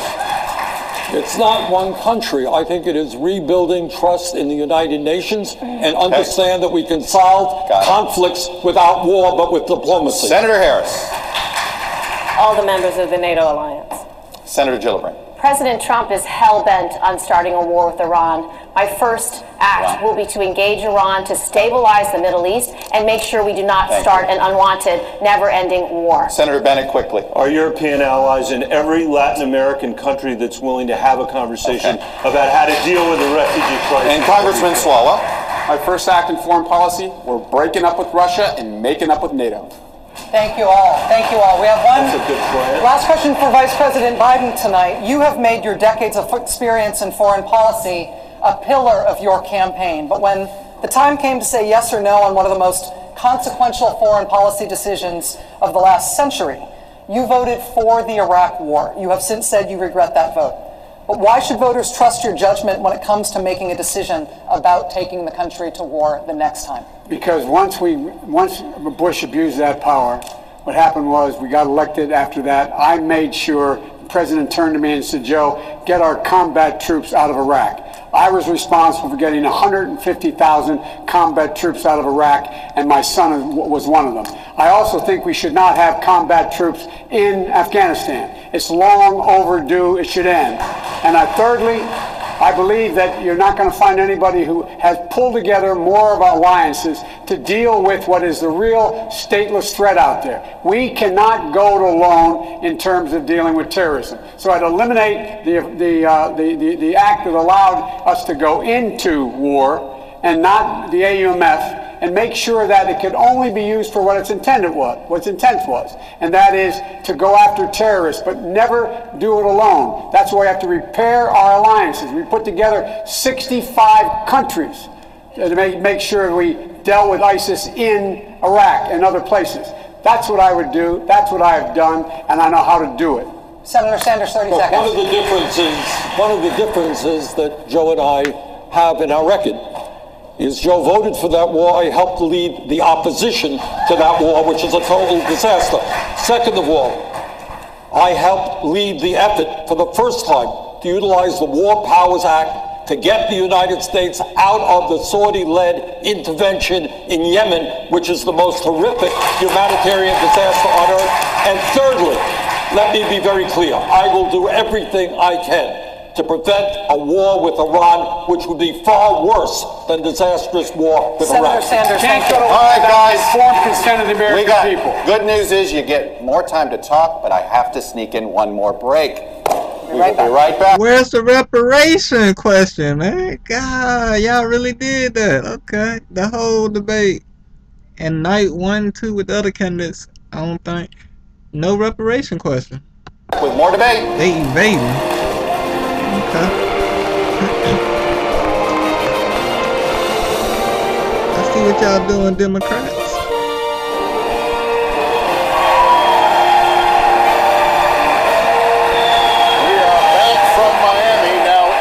Candidate will have a final chance to make their case to the voters. 45 seconds each. We begin with Congressman Swalwell. We can't be a forward-looking party if we look to the past for our leadership. I'm a congressman, but also a father of a 2-year-old and an infant. When I'm not changing diapers, I'm changing Washington. Most of the time, the diapers smell better. I went to Congress at 31, and I found a Washington that doesn't work for people like you and me. It's made of the rich and the disconnected. I was the first in my family to go to college and have student loan debt. And so I have led the effort to elect the next generation of members of Congress. And we have a moment to seize. This is a can-do generation. This is the generation that will end climate chaos. This is the generation that will solve student loan debt. And this is the generation that will say enough is enough and end gun violence. This generation demands bold solutions. That's why I'm running for president. Congressman, thank you. Ms. Williamson, 45 seconds for your closing I'm sorry we haven't talked more tonight about how we're going to beat Donald Trump. I have an idea about Donald Trump. Donald Trump is not going to be beaten just by insider politics talk. He's not going to be beaten just by somebody who has plans. He's going to be beaten by somebody who has an idea what this man has done. This man has reached into the psyche of the American people, and he has harnessed fear for political purposes. So, Mr. President, if you're listening, I want you to hear me, please. You have harnessed fear for political purposes, and only love can cast that out. So sir, I have a feeling you know what you're doing. I'm going to harness love for political purposes. I will meet you on that field, and sir, love will win. Thank you. Senator Bennett. Thank you. Thank you. My mom and her parents came to the United States to rebuild their shattered lives. In the only country that they could. 300 years before that, my parents' family came searching religious freedom here. The ability for one generation to do better than the next is now severely at risk in the United States, especially among children living in poverty like the ones I used to work for in the Denver public schools. That's why I'm running for president. I've had 2 tough races in Colorado by bringing people together, not by making empty promises. And I believe we need to build a broad coalition of Americans to beat Donald Trump, end the corruption in Washington, and build a new era of American democracy and American opportunity. This is going to be hard to do, but it's what our parents would have expected. It's what our kids deserve. I hope you'll join me in this effort. Thank you. Thank you. Governor Hickenlooper. I'm a small business owner who brought that same scrappy spirit to make Colorado one of the most progressive states in America. We expanded reproductive health to reduce teenage abortion by 64%. We were the first state to legalize marijuana, and we transformed our justice system in the process. We passed universal background checks in a purple state. We got to near universal health care coverage. We attacked climate change with the toughest methane regulations in the country, and for the last 3 years, we've been the #1 economy in America. You don't need big government to do big things. I know that because I'm the one person up here who's actually done the big progressive things everyone else is talking about. If we turn towards socialism, we run the risk of helping to re-elect the worst president in American history. Thank you, Governor. Senator Pilgrim, you have the floor for 45 seconds. Women in America are on fire. We've marched, we've organized, we've run for office, and we've won. But our rights are under attack like never before by President Trump and the Republicans who want to repeal Roe v. Wade, which is why I went to the front lines in Georgia to fight for them. As president, I will take on the fights that no one else will. I stood up to the Pentagon and repealed Don't Ask, Don't Tell. What about the fight for reparations? Will you fight for that? I ain't hear you bring it up. I'm just saying, I don't think you did. Unless I missed something, but anyway. Stood up to the banks and voted against the bailout twice. I stood up to Trump more than any other senator in the U.S. Senate. And I have the most comprehensive approach for getting money out of politics with publicly funded elections to deal with political corruption. Now is not the time to play it safe. Now is not the time to be afraid of firsts. We need a president who will take on the big challenges, even if she stands alone. Join me in fighting for this. Senator Gillibrand, thank you. Mr. Yang, you have 45 seconds for your closing. First, I want to thank everyone who put me on this stage tonight. I am proof that our democracy still works. Democrats and Americans around the country have one question for their nominee, and that is who can beat Donald Trump in 2020? That is the right question. And the right candidate to beat Donald Trump will be solving the problems that got Donald Trump elected and will have a vision of a trickle-up economy that is already drawing thousands of disaffected Trump voters, conservatives, independents, and libertarians, as well as Democrats and progressives. I am that candidate. I can build a much broader coalition to beat Donald Trump. It is not left. It is not right. It is forward. And that is where I'll take the country in 2020. Mr. Yang, thank you. Senator Harris, the floor is yours. Thank you. Well, I just want to leave you with a couple of things. One, we need a nominee who has the ability to prosecute the case against 4 more years of Donald Trump, and I will do that. Second, this election is about you. This is about your hopes and your dreams and your fears and what wakes you up at 3 o'clock in the morning. And that's why I have what I call a 3 a.m. agenda. That is about everything from what we need to do to deliver health care to how you will be able to pay the bills by the end of the month. And when I think about what our country needs, I promise you, I will be a president who leads with a sense of dignity, with honesty, speaking the truth, and giving the American family all that they need to get through the end of the month in a way that allows them to prosper. So I hope to earn your support. Please join us at KamalaHarris.org. Senator, thank you. Mayor Buttigieg. We don't believe you. 45 seconds. Nothing about politics is theoretical for me. I've had the experience of writing a letter to my family, putting it in an envelope marked just in case, and leaving it where they would know where to find it in case I didn't come back from Afghanistan. I have the experience of being in a marriage that exists by the grace of a single vote on the U.S. Supreme Court. I have the experience of guiding a community where the per capita income was below $20,000 when I took office into a brighter future. I'm running because the decisions we make in the next 3 or 4 years are going to decide how the next 30 or 40 go. And when I get to the current age of the current president in the year 2055, I want to be able to look back on these years and say my generation delivered climate solutions, racial equality, and an end to endless war. Help me deliver that new generation to Washington before it's too late. Thank you. Senator Sanders, 45 seconds, the floor is yours. I suspect people all over the country who are watching this debate are saying, these are good people, they have great ideas. But how come nothing really changes? How come for the last 45 years wages have been stagnant for the middle class? How come we have the highest rate of childhood poverty? How come 45 million people still have student debt? How come 3 people own more wealth than the bottom half of America? And here is the answer. Nothing will change unless we have the guts to take on Wall Street, the insurance industry, the pharmaceutical industry, the military-industrial complex, and the fossil fuel industry. If we don't have the guts to take them on, we'll continue to have plans, we'll continue to have talk, and the rich will get richer, and everybody else will be struggling. Thank you, Senator. And lastly, we'll hear from Vice President Biden. Sir, you have 45 seconds. Thank you very much. I'm running to lead this country because I think it's important we restore the soul of this nation. This president has ripped it out. It's the only president in our history who has equated racist and white supremacists with ordinary and decent people. He's the only president who has engaged and embraced dictators and thumbed their nose at our allies. I'm secondly running for president because I think we have to restore the backbone of America, the poor and hardworking middle-class people. You can't do that without replacing them with the dignity they once had. Lastly, we got to unite the United States of America as much as anybody says we can. If we do, there's not a single thing the American people can't do.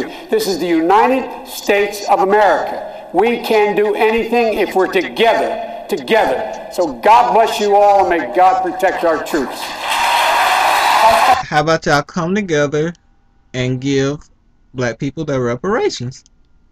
I know you understand, Sleepy Joe. I know you understand. We want to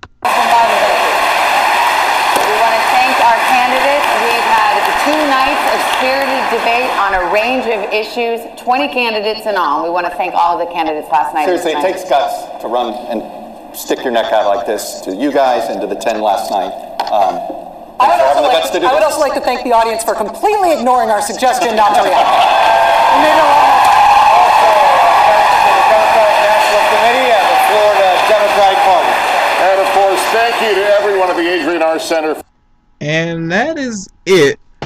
And from what I understand, a lot of people are saying Kamala Harris won that debate, but it doesn't matter if she won it or not. Like, black people know Kamala's record, right? We know her past. I mean, people have been bringing up her with Willie Brown. I mean, all types of stuff, man. I mean, her record with black men, right? And the law. Like, she was a prosecutor. And from what I understand, a lot of people say, like, she was locking black people up left and right. Like, what was that about, right? So, like, I don't know, man. Like, I can't vote for it. If all this is true, what everybody's saying, right? How could black people vote for her? Like, anyway, that was the debate. I guess a lot of the candidates got their, got some good sentences in there, quick jab left, right? Whatever you want to call it. Yeah, so, I mean, they did what they did. I think I only heard that one lady bring up reparations, that white lady. I think she's like an author. I don't even know her name. She's the only one that brought up reparations. And then it looked like Kamala, like, kind of moved the topic to her and black people and something to do with Biden, because she was talking about Biden being well, she said he wasn't racist, but I guess she was trying to say he didn't understand or something. I don't know. But she basically moved the topic from reparations. I was like, I wanted to see what candidates was going to say about it, right? But, yeah, man. I put it this way. If they don't pass reparations, I ain't voting. If I don't hear no candidate say they're going to pass it, like, I ain't voting, I have to have a reason to vote. And I don't see a reason yet. But, yeah, man, so that was the debate. Okay. Democrats, talking about they're gonna do for everybody. Usually means black people don't get nothing. That's usually what that means, right? But, yeah, so I'll talk to y'all next time. Peace.